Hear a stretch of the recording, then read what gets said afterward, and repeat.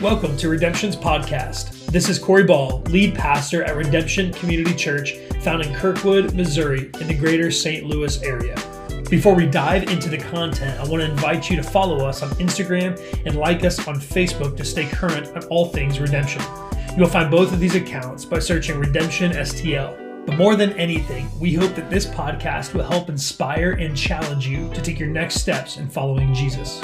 If you have any questions about God, Christianity, or redemption, don't hesitate to reach out. You can DM us on our socials or text us at 314-391-4141. And now, without further ado, here is the content you are looking for. Enjoy. So glad you guys are here tonight. Hey, all right, so we're in this series, What's the Difference? And here's the thing. This series is the very first series that we're actually borrowing. I swear that the chair won't break. It just wasn't set. This is the very first series that we aren't fully doing ourselves. We're borrowing it from another church. So with that, along with the fact that today we're going to be talking about Eastern religions. And both of those things are far outside of my wheelhouse. One, using other people's sermons, and two, Eastern religions. And so because of that, a lot of this stuff I'm going to end up reading from the manuscript for the series. So let's dive in. Before we do, I'm just going to open us up in prayer. Father, I believe that you want to do incredible things through this series. I believe that there are people in our community that are going to be listening to these words, and there are going to be friends of people in this room that are going to be shared these words. And Lord, those people have different beliefs and different convictions than we do. And so, Lord, I pray between this series and the class, an atheist and a Christian walk into a bar, God, I pray that between these two things, that people would have an open, honest conversation about religion and about why Christianity is better and what makes it different and why is it better. And so, Lord, I pray that you would bless people, but you would also convict their hearts. Lord, I pray, last thing I want to pray over this room and anybody who calls redemption home. Lord, I pray that as we have conversations with people of other faiths, I pray that we do so with gentleness, respect, that we hold conviction, we hold truth to be evident, we hold that conviction, but we do it with gentleness, love, and respect. Because it's through that action, through that gentle, loving, kind word that we are going to win people over to you, not by being brash and harsh with our apologetics. So, Lord, I pray that you would teach us how to love others the way that you love them, that you had compassion on them. And it's all these things we ask in the name of your Son, Jesus. Amen.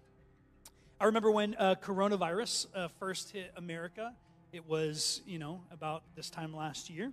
And it was a crazy thing. The worldwide searches for coronavirus were obviously going through the roof. Google Trends Twitter account noted that the worldwide search interest for coronavirus symptoms had increased by more than 1,000% compared to the week before. It also listed the top 5 searched during the previous 24 hours, and that included things like how to prevent coronavirus and how does coronavirus spread. Just last night, my wife and I watched the movie Contagion, which is a terrifying movie, especially to watch in the middle of a pandemic.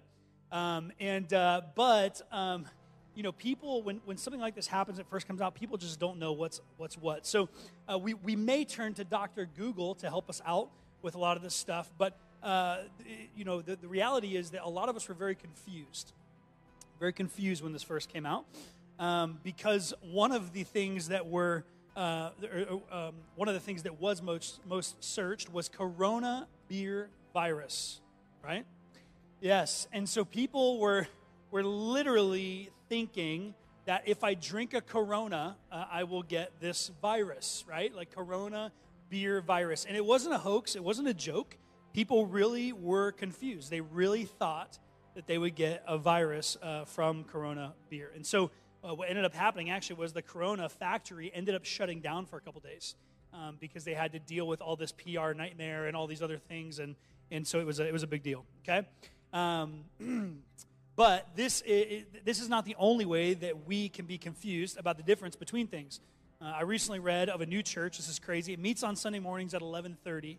By 11:25, people begin to gather and they meet and they hug each other in greeting.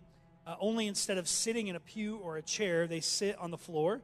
And once they sit on the floor, the goal is to set an intention to connect to something higher than themselves.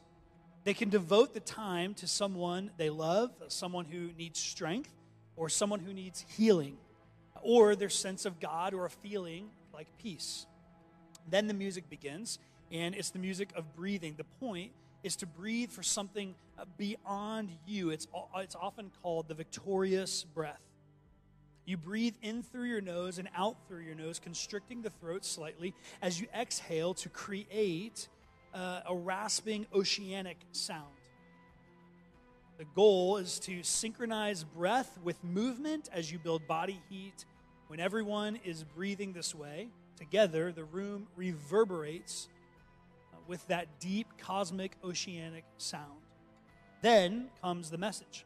As the teacher guides the breathing and transitions the congregation from one posture to the next, a steady stream of messages are offered in order to build a personal sense of strength or ease. Things like share your energy, or remember that you are a gift to this world, so embrace that, or your way of being is a choice. Then there is singing, only it's not really singing so much as chanting. Every practice begins and ends with 3 chants of the word Om, a vibration treated as the primordial seed of the universe. And we'll talk more about this word Om in just a bit. Then comes meditation. There's no guided prayer, but a guided meditation for 15 minutes following the hour-long practice. Often the goal of the meditation is to find stillness within yourself in the darkened room, to feel your body relax and observe your thoughts as they pass. The title of this article describing all of this was really interesting. It was titled, Welcome to Yoga Church. Only it wasn't trying to be a church. It was simply a yoga class. But the writer called it church because to her, that's what it felt like. It felt like church. And it should have, because her confusion ran deeper than she realized. Whether she knew it or not, it was very much a religious event. She had just gone through the practice of Hinduism. And today we're kicking off this brand new series, like we said. So what's the difference? It's a look at the difference between the Christian faith and other world religions. The difference between Christianity and Judaism, that's going to be next week. Casey's going to be preaching on that. Christianity and Islam, Christianity and other American religions such as Jehovah's Witness and Mormonism, Christianity and Protestantism, or Protestantism and Catholicism within Christianity is what we're going to look at. And then the final week, we're going to look at why Jesus. Why choose Jesus? But today, we're looking at Christianity and Eastern religions. Because there is a sense where we can talk about Eastern religions as a whole, meaning religions that originated in the Eastern world, such as India, China, Japan, Southeast Asia, okay, such as Jainism or Sikhism, Shinto, Taoism, or Confucianism. Who's heard some of those before? Okay, very good. All right, but the most influential in the West are without a doubt Buddhism and Hinduism. Buddhism is influential not only because of the number of practicing Buddhists in the United States. It's estimated to be about 3 to 4 million. The vast majority of them are Asian Americans, but also because of the number of celebrities who embrace its ideas or have been linked to its practices, such as, we're going to read these names here, Jennifer Aniston, Orlando Bloom, Kate Bosworth, David Bowie, Jeff Bridges, Penelope Cruz, Richard Gere, Goldie Hawn, Kate Hudson, Angelina Jolie, Jennifer Lopez, Brad Pitt, Keanu Reeves, Steven Seagal, Sting, Uma Thurman, Tina Turner, Tiger Woods. It's a long list, right? Hinduism is influential in a different way. I doubt you can name a single celebrity Hollywood Hindu, but when it comes to Hindu ideas, well, that's another story. Those are very famous, from the Star Wars films or the writings of Eckhart Tolle or Shirley MacLaine in the New Age movement, Marianne Williamson's Course in Miracles, or the very common practice of yoga. Hinduism is one of the most influential philosophies in our culture. So let's look at both, beginning with the older of the two, which is Hinduism. Hinduism has no clearly identified founder, no prophet, no historical events marking its beginnings. no institutional structure, and no real creed. And while the philosophy of Hinduism is influential, only 13% of the world's population are practicing Hindus, and most live in India. In fact, that's what the word Hindu actually means. It's a Persian word for India, or for Indian. So it is not surprising that the nation of India produced the person that is probably the most famous Hindu that has ever lived, and that was Gandhi. Right? Hindus have spiritual teachers, and they're known as gurus, and many wandering, that's W-A, not W-O, wandering, okay? Wandering holy men known as swamis. They have sacred writings such as the Veda, the Upanishad, I gotta make sure I pronounce these right, and the Bhagavati. But they are best known and for the most influential of the three big ideas. And when I walk through these three ideas, you're going to say, like, I know that idea. I get that idea, okay? And the three big ideas of Hinduism is this. Number one, the force. Number two, karma. And number three, reincarnation.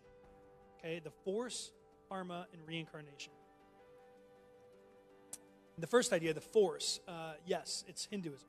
It comes from Hinduism. For the Hindu, there is no such thing as one all-powerful personal God who created us. Instead, ultimately, the ultimate reality is Brahman, okay? This is an impersonal oneness that is something like an impersonal force of existence.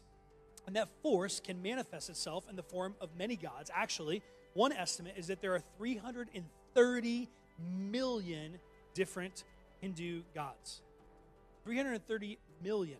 The main three are this: Brahma, the creator; Vishnu, the preserver; and Shiva, the destroyer. And that's what the mantra Om is all about. It's actually spelled A-U-N. These three letters symbolically represent Brahma, Vishnu, and Shiva. Saying the word Om is essentially calling up their essence and worshiping them. But behind all of these gods is one big force of reality, which is Brahman. And not to make Star Wars a primer on Hinduism, even though it's based on the Hindu and New Age ideas, but you can think of Brahman as the force and Brahman as the force and the Jedis as the gods. And James Cameron, he said that the extremely successful movie Avatar, which has a sequel, by the way, it's premiering in 2022, the sequel is, was based on the idea of one of the Hindu gods taking human form and draws the other aspects of Hindu philosophy in as well. So while there are many of the manifestations of Brahman, though the millions of gods that the Hindus worship, Brahman itself, ultimate reality, is not personal. It's just a force. Which means that our true selves, also known as Atman, is at one with Brahman. Our essence is the same. It's identical to that of Brahman in their thinking. All is one and one is all. Or you could say that the force is all and all is the force. Or as you hear many New Age thinkers put it, God is all and all is God. Our problem, the Hindus say, now pay attention to this, our problem, the Hindus say, is that we aren't aware of our divine nature. We aren't aware that we are part of and at one with Brahman. As a result, we are bound by this life. As I go through this, pay attention to what each religion calls out to be the main problem and what is the main response or answer. Okay, karma. That's what the law of karma is all about. The second big idea within Hinduism, karma, is the sum total of your life's actions, good and bad. If you don't liberate yourself from this life and embrace your divinity, you are bound to this life and the next life and the next life and the life after that. Hindus do not believe that life is linear, going from a beginning to an end. Instead, they believe that it is a never-ending circle of life, death, and rebirth. And yes, that is where the Lion King got their phrase. It's a Hindu idea, circle of life. Reincarnation, this brings up the third big idea of Hinduism, which is the idea of reincarnation. According to Hindu thought, right now we are all reaping the consequences of what we did in an earlier life. If you had good karma in the past, you are living a good life now. If not, then your life will not be so good. And your karma will even determine what you will be in your next life. I was talking to a waitress one time, and she literally said to me, when I die, I will return as a bird. And I was like, you really believe that? She said, yes. And I said, do you really believe that? And she said, no. But at the end of the day, what she's saying there is it's a reincarnation idea. You can come back as a human, an animal, or an insect. What you'll be reincarnated into in your next life depends on your karma in this life. And this is one reason why all forms of life are held sacred to the Hindu, especially the cow, which is the symbol of Mother Earth to them. The solution to all of this is to be liberated from the wheel of life, death, and rebirth by realizing that you as a self are an illusion. Do you remember the Matrix movies? Have you guys seen those Matrix movies? I like rewatched one just recently, the original. It's the best. It's so good. So if you remember the Matrix movies, the fourth installment's coming out this year, and so we'll see how that goes. But those movies are based on this Hindu philosophy. You may recall the scene from the first film where Neo, he goes to see the Oracle, and she's like in the kitchen smoking, you know, and as he's waiting to go in to see the Oracle, he sees this little kid, and the kid is sitting there holding a spoon, and he's talking to this kid, and the little boy is about to bend the spoon with his mind, and when Neo, he asks how the boy did it, he said that the secret is to remember there is no spoon, where he says that. Everything is an illusion for Hindus. Everything is the matrix. Only the very impersonal oneness of the energy force of Brahman is real. So they believe that you should strive to detach yourself from this life and attain enlightenment. Again, like Neo freeing himself from the matrix, they believe you can try to do that through various forms of yoga, action, and ritual, through knowledge and meditation, and through devotion. In fact, that's what the word yoga means. It means union with or yoking with something. And for the Hindus, in yoga, that means union with Brahman. But whatever angle that you look at it from, the goal is to lose yourself, to lose your identity into the universal identity of the one self or force of Brahman. Or as George Lucas would put it, to let yourself go and to feel the force. Okay, so that's Hinduism, right? Now from Hinduism came Buddhism. And Buddhism also believes in one large divine essence, and we are to tap into that through the quest for enlightenment also. And they also believe in reincarnation, and they also believe in karma. But Buddhism has a little more theology to it. I promise you this, Buddhism is a little shorter than Hinduism. Siddhartha Gautama, now known as Buddha, began his spiritual search in order to find the cause of suffering and how to best to eliminate it. If you've ever been to a philosophy class at any, even high school, but especially at a liberal arts university, you're going to deal with the question of suffering and how do religions see suffering and how do they deal with it, okay? So he sees this, how do I eliminate suffering in order to gain enlightenment on this issue? And from the suffering, he would first devote himself to extreme pleasure, trying everything that the world had to offer that was pleasurable. That didn't work. Then he devoted himself to extreme asceticism. That means he deprived himself in his body of food, pleasure, comfort, hoping that would somehow help him to break through the spiritual barrier. It didn't work either. It was only when he sat under a tree in deep meditation that enlightenment finally came to him. And that is the meaning of the word Buddha. It actually means the enlightened one. And that enlightenment, known as the middle way, because it involves neither giving in to pleasure nor giving to asceticism, is marked by the Four Noble Truths. And those Four Noble Truths form the heart of Buddhist philosophy. The Four Noble Truths are this: life is full of pain and suffering. Suffering is caused by desire. The way to liberate yourself from suffering is by eliminating all desire. And fourth, desire can be eliminated by the Eightfold Path. The question then is, what is the Eightfold Path? This is the Eightfold Path. Right understanding, right thought, right speech, right action, right livelihood, right effort, right awareness, and right meditation. Now, side note, on the Eightfold Path, what I love about the Eightfold Path is actually very sarcastic. I'm saying this sarcastically. Let's put the Eightfold Path back up there. I actually hate this. But by whose authority? By what authority? Who claims what is right on this? Anyway, that's just something for you to consider. In Christianity, we believe in an ultimate authority, a God who has ultimate authority. It's very different, obviously, with Hinduism and Buddhism. And the life on the way to enlightenment is the life that devotes itself to those 8 attitudes and those actions. Okay, ultimate goal in the state, or in all of this, is the state of what? Nirvana. The ultimate goal is the state of nirvana. It's not the 90s hit grunge band, obviously, but nirvana is the state of being that Buddhists believe in. To be in nirvana is to be liberated from the endless cycle of death and rebirth by eliminating all desire, all attachment to the illusion of self that is enlightenment. And it often happens through meditation and flashes of insight. When you are fully enlightened, you enter into nirvana, and that comes by following the Eightfold Path. After the Buddha's death, the Buddhist religion didn't hang together very well. And today, there are many, many branches of Buddhism. For example, there is Theravada Buddhism, and that's found in the countries of Cambodia, Laos, Sri Lanka, and Thailand. And then there's Vajrayana Buddhism, and that exists primarily in Mongolia and Tibet, and it uses techniques from the world of the occult to try to develop spiritual power. And this branch has captured the most attention because of the plight of Buddhists in Tibet under the Chinese rule, and that's more of a recent thing. But also because its leader in exile, the Dalai Lama, has become something of a pop culture celebrity. Okay, but to Tibetan Buddhists, he is far more than a celebrity. He is the Bodhisattva. Yeah, Bodhisattva.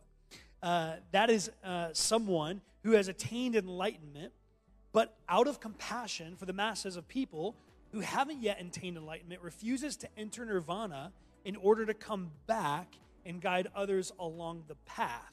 And these figures are often worshipped at shrines and prayed to like gods. It is believed that bodhisattvas can actually transfer some of their own karma to help others along the way. It's like an ACH transfer of karma, okay? That's what they believe in, essentially.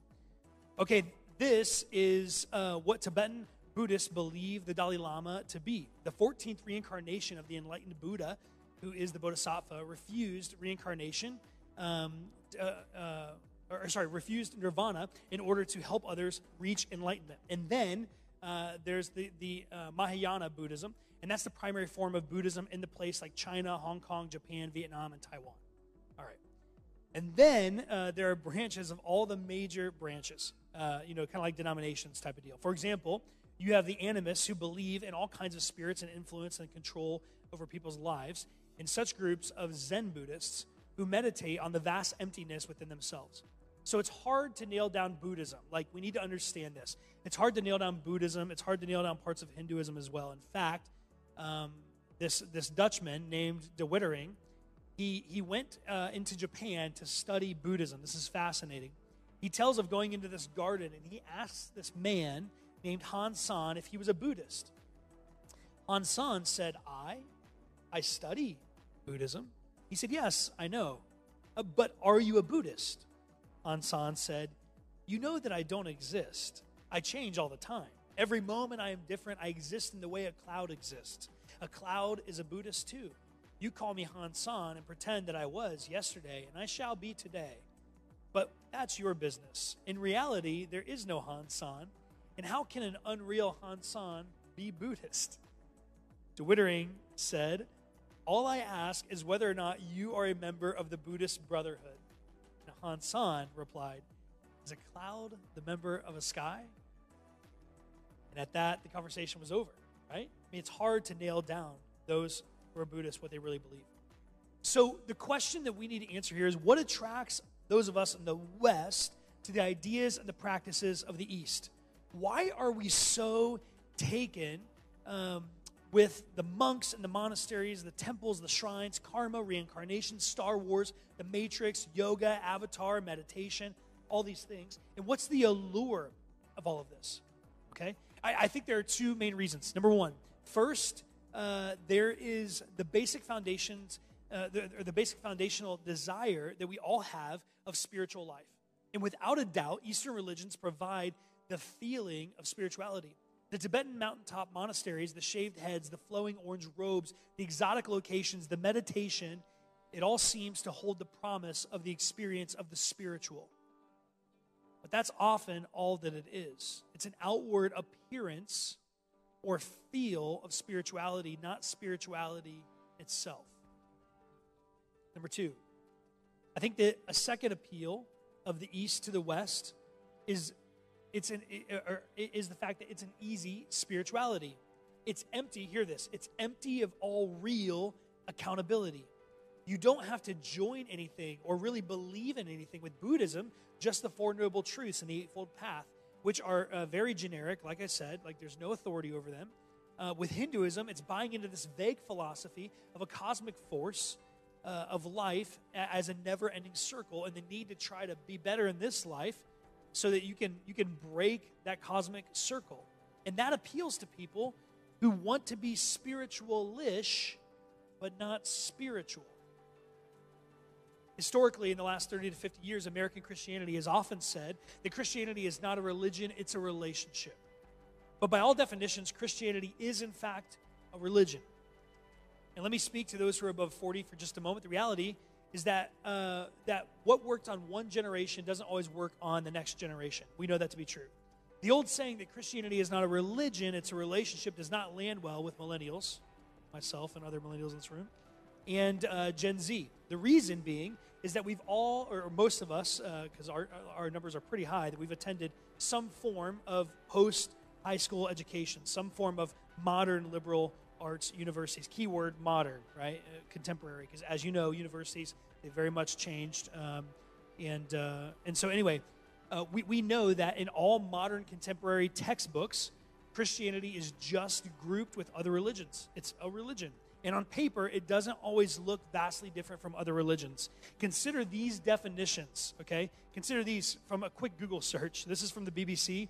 It says, religion can be explained as a set of beliefs concerning the cause, nature, and purpose of the universe, especially when considered as the creation of a superhuman agency or agencies, usually involving devotional and ritual observances, and often containing a moral code governing the conduct of human affairs. Very close to Christianity, right? Okay, Wikipedia, all right, as basic, general as it gets.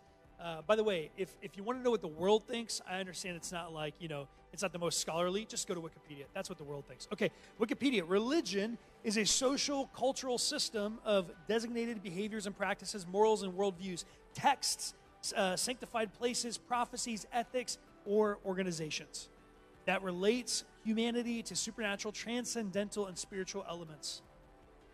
Based off of those two quick definitions of religion, do you see how Christianity fits into those on many levels, if not all of them? Therefore, I find it more helpful for us to not say that Christianity is not a religion, but a relationship, and rather say this: Christianity is more than a religion, it's a relationship. Meaning that Christianity is not about a set of do's and don'ts alone, though that's in there. It's not only about a set of practices or rituals, though those are present in there, but it is about entering into a life-changing relationship with the living God through Jesus. And there's a real God who can really be encountered, and he has spoken. He has given truths about himself for our lives. But what some people want is spirituality without the God, without the absolute, without the authority. And this means that spirituality that is just a set of feelings or emotions. It ends up being little more than the sound of your own voice. So while religions from the East can be attractive, there are enormous tension points between the Christian faith. The Dalai Lama himself has stated publicly that you cannot reconcile Buddhism and Christianity. The central doctrines of Buddhism and Christianity are not compatible. He has said himself that you cannot be a Buddhist Christian or a Christian Buddhist, and he's right. So let me give you the three key differences between Eastern religions and the Christian faith. Key differences between Eastern religions and the Christian faith are this: 1, a personal God; 2, our greatest need; and 3, dealing with our brokenness. The first has to do with a personal God. Christianity believes in a personal God. Buddhism does not even believe in a higher being. Hindus believe in millions, 330 plus million of gods that together just make up an impersonal force. In college, I had this quad mate. His name was Sawan Jadef. And Sawan was from India. He was in the royal caste, and Sawan was someone who was Buddhist. And Sawan he was Hindu. Sawan had tons of gods that he believed in. He actually had, the three statues of Shiva and Vishnu and Brahma in his room. And I remember when he moved in, he took these figurines and he placed them in his room on his desk, and he poured the milk in their bowls and put crystals in there, and he would pray to them every day and light incense and all this stuff.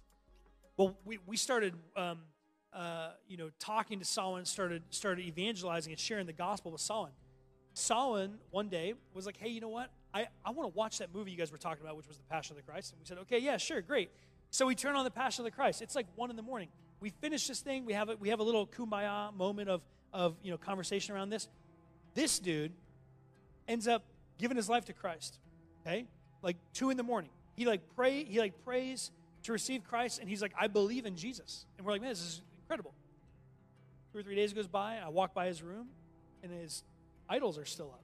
And I was like, dude, what are you doing, man? I was like, we gotta throw those away, And he goes, oh, no, we can't throw them away. I worship them. And I was like, no, you worship Jesus. And he's like, no, I worship them and Jesus. He goes, look, and he points to his bed, and he printed out a picture of Jesus from some artist, And he puts it above his bed, and he's like, no, I worship these gods, but I also worship Jesus. And we were defeated. We were deflated, right? Why? Because at the end of the day, we thought that Solomon was really following Jesus, and he wasn't. Because he didn't understand that it was Jesus plus nothing.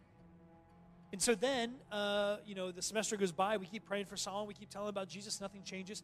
He comes to us in the fall. We return to class, and he walks up to me. He finds me in this field of students. He walks up to me. He goes, Corey. And I said, yeah. And he goes, I'm Christian. And I said, you're a Christian? He goes, yeah, I'm Christian. I go, okay, well, tell me what that means. And so he goes, I'm following Jesus and Jesus alone. What? I go, Jesus alone? He goes, yeah. And I said, what'd you do? And he goes, I read the Bible. And I go, that's amazing, man. Like, what part? And he stared at me like blank. He was like, the Bible. And I go, you read the whole Bible? And he goes, yes. And it was this moment where he was like, don't you? And doesn't every Christian, And it was this awesome conviction, this moment where he was like, no, I read the whole Bible. And he goes, I got to the Gospels, I got to the truth of Jesus, and I just gave my life to Christ. He goes, I don't follow those idols anymore. I don't know that I can ever go home. I mean, it was this moment where everything changed because he read the Bible. Because he finally encountered a personal God. A personal God. The idea of a personal God is at the heart of the Christian faith. A God who loves us, cares about us, and wants to be in a personal relationship with us. He knows our name. Which raises the second huge difference between Christianity and the Eastern religions, and it's this. What is our greatest problem? To the Hindu, the biggest problem is our bad karma in a previous life. So we work hard in this one, and maybe you can break free and become part of the divine energy in the universe. To the Buddhist, the biggest problem is that you actually believe you are a life. So the goal is to get enlightened and realize that you aren't even really here. Christianity says that our deepest problem, hear this, our deepest problem is that we are estranged from a God who created us. And this means that we have some real issues to face. We are real, live human beings who are on this planet living out the one and only life that we've been given to live. The heart of Jesus' message to the world is that we are not right with God, but we can be. This is why Jesus said on the Sermon on the Mount, blessed are those who hunger and thirst for righteousness, for they will be filled. Matthew 5:6. Righteousness simply means rightness or a rightness with God. It's the desire to see God's standards, God's values established in every area of our life as a result of a relationship with Him where He takes up residence in our life. You see, the heart of the human problem is not the need for enlightenment or the reincarnation. The problem is our sin. The one word that we hate to hear, the one thing that we try to escape, the one thing that we try to deny, the one thing that we do not want to own, face, or admit to, in truth, it is the one great reality of our life and the heart of the problem in our life. In her book, Traveling Mercies, Anne Lamott, she writes about a friend, and this friend had a problem, this problem that they were trying to deny. She writes about this doctor friend who used to shoot up sodium pentothal in his garage, and then he would make a run for his bedroom where he could pass out for the night. He was convinced that he had a problem with insomnia, not drugs. Another one of her friends in the same book, she writes about had to have surgery to remove pebbles from his forehead. The tiny stones got embedded while he was smashing his face against the pavement at the end of a cocaine binge. And when he told her about his operation, he was angry because now people were going to think that he had a cocaine problem. Church, if we fail to see what the nature of our problems are, what the nature of our challenges really are, what the essence of our struggles really are, we will never be able to address them. We'll just live in denial. We need a personal God, and there is one. We need to see that we are not right with this God, but we can be. Which brings us to the major divide, the third major divide. How do we deal with our brokenness? Christianity believes that the sin and failure in our lives can be met with grace and forgiveness from God. And reaching that ultimate goal, eternity with God, is not something that we have to earn, but it's something that is given to us freely out of the love of God if we'll just come to Him for relationship. Again, like we said last week, salvation is not a game that you win or lose, but it's a gift that some people take and some people refuse. And not so for those buying into karma and reincarnation. That's a brutal, vicious cycle where all you get is what you deserve and what you've earned, good, bad, and ugly. There's no grace, there's no forgiveness, there's no mercy. And as a result, you are alone with your life. You may have heard the famous story of Jesus told about the prodigal son. And I'm going to read the story, and then we're going to read the Eastern version of it. A man, he had two sons. The younger son told his father, "I want my share of your estate now instead of waiting until you die." So his father agreed to divide his wealth between his sons. A few days later, the youngest son packed all his belongings, and he took a trip to a distant land. And there, he wasted all his money on wild living. About that time, his money ran out. A great famine swept over the land, and he began to starve. He persuaded a local farmer to hire him to feed his pigs. The boy became so hungry that even the pods he was feeding the pigs looked good to him, but no one gave him anything. And when he finally came to his senses, he said to himself, "At home, even the hired men have food enough to spare, and here I am, dying of hunger. I will go home to my father and say, 'Father, I have sinned against both heaven and you, and I am no longer worthy of being called your son. Please take me on as a hired man.' So he returned home to his father, and while he was still a long distance away, his father saw him coming. He's filled with love and compassion. He ran to his son, he embraced him, and he kissed him. His son said to him, 'Father, I have sinned against both heaven and you, and I am no longer worthy of being called your son.' But his father said to his servants, 'Quick, bring the finest robe in the house and put it on him. Get a ring for his finger and sandals for his feet, and kill the calf that we have been fattening in the pen. We must celebrate with a feast, for this son of mine was dead and is now returned to life. He was lost, but now he's found.' So the party began." Jesus, he told this story for one reason. He wanted to see the heart of God, or he wanted us to see the heart of God toward us, his children, a heart full of grace and forgiveness and mercy. And it's a story of grace. It's not a story of karma. Here's a story of karma. According to an ancient Asian legend that tells the story of another man who had a wayward son. A boy became involved with the wrong crowd, who persuaded him to join them in a robbery of his own father. And after the robbery was over, his friends left him alone. And they fled with the stolen treasure and left him to face the guilt of the crime alone. Deserted by his friends and realizing he had betrayed his father, he went home and he begged for forgiveness. It was granted. The father called all of the members of the family together to celebrate the reconciliation and return of his son. This is crazy. When all had enjoyed the banquet to the fullest, the father, he stood up, he lifted his cup of rice wine for a toast, and as the son lifted his cup of rice wine and drank it, he grabbed his throat. He fell lifeless across the table, foaming at the mouth. The father had poisoned his son's cup. The whole banquet was to make a public statement of the revenge on his son. That's the difference between karma and grace. Only Christianity contends that God's love is unconditional and that you don't have to earn God's approval.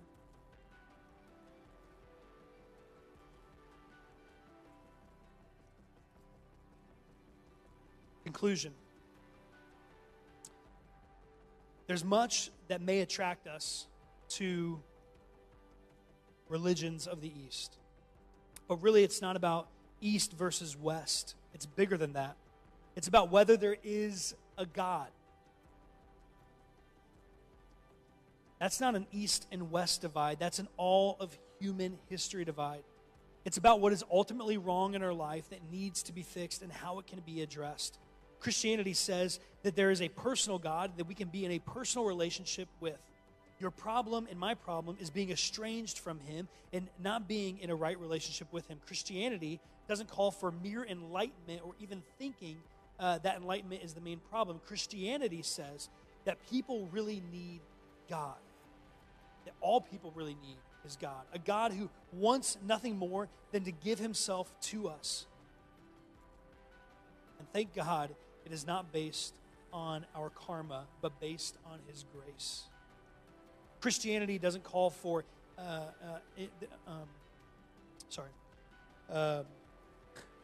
once read this article by U2's Bono.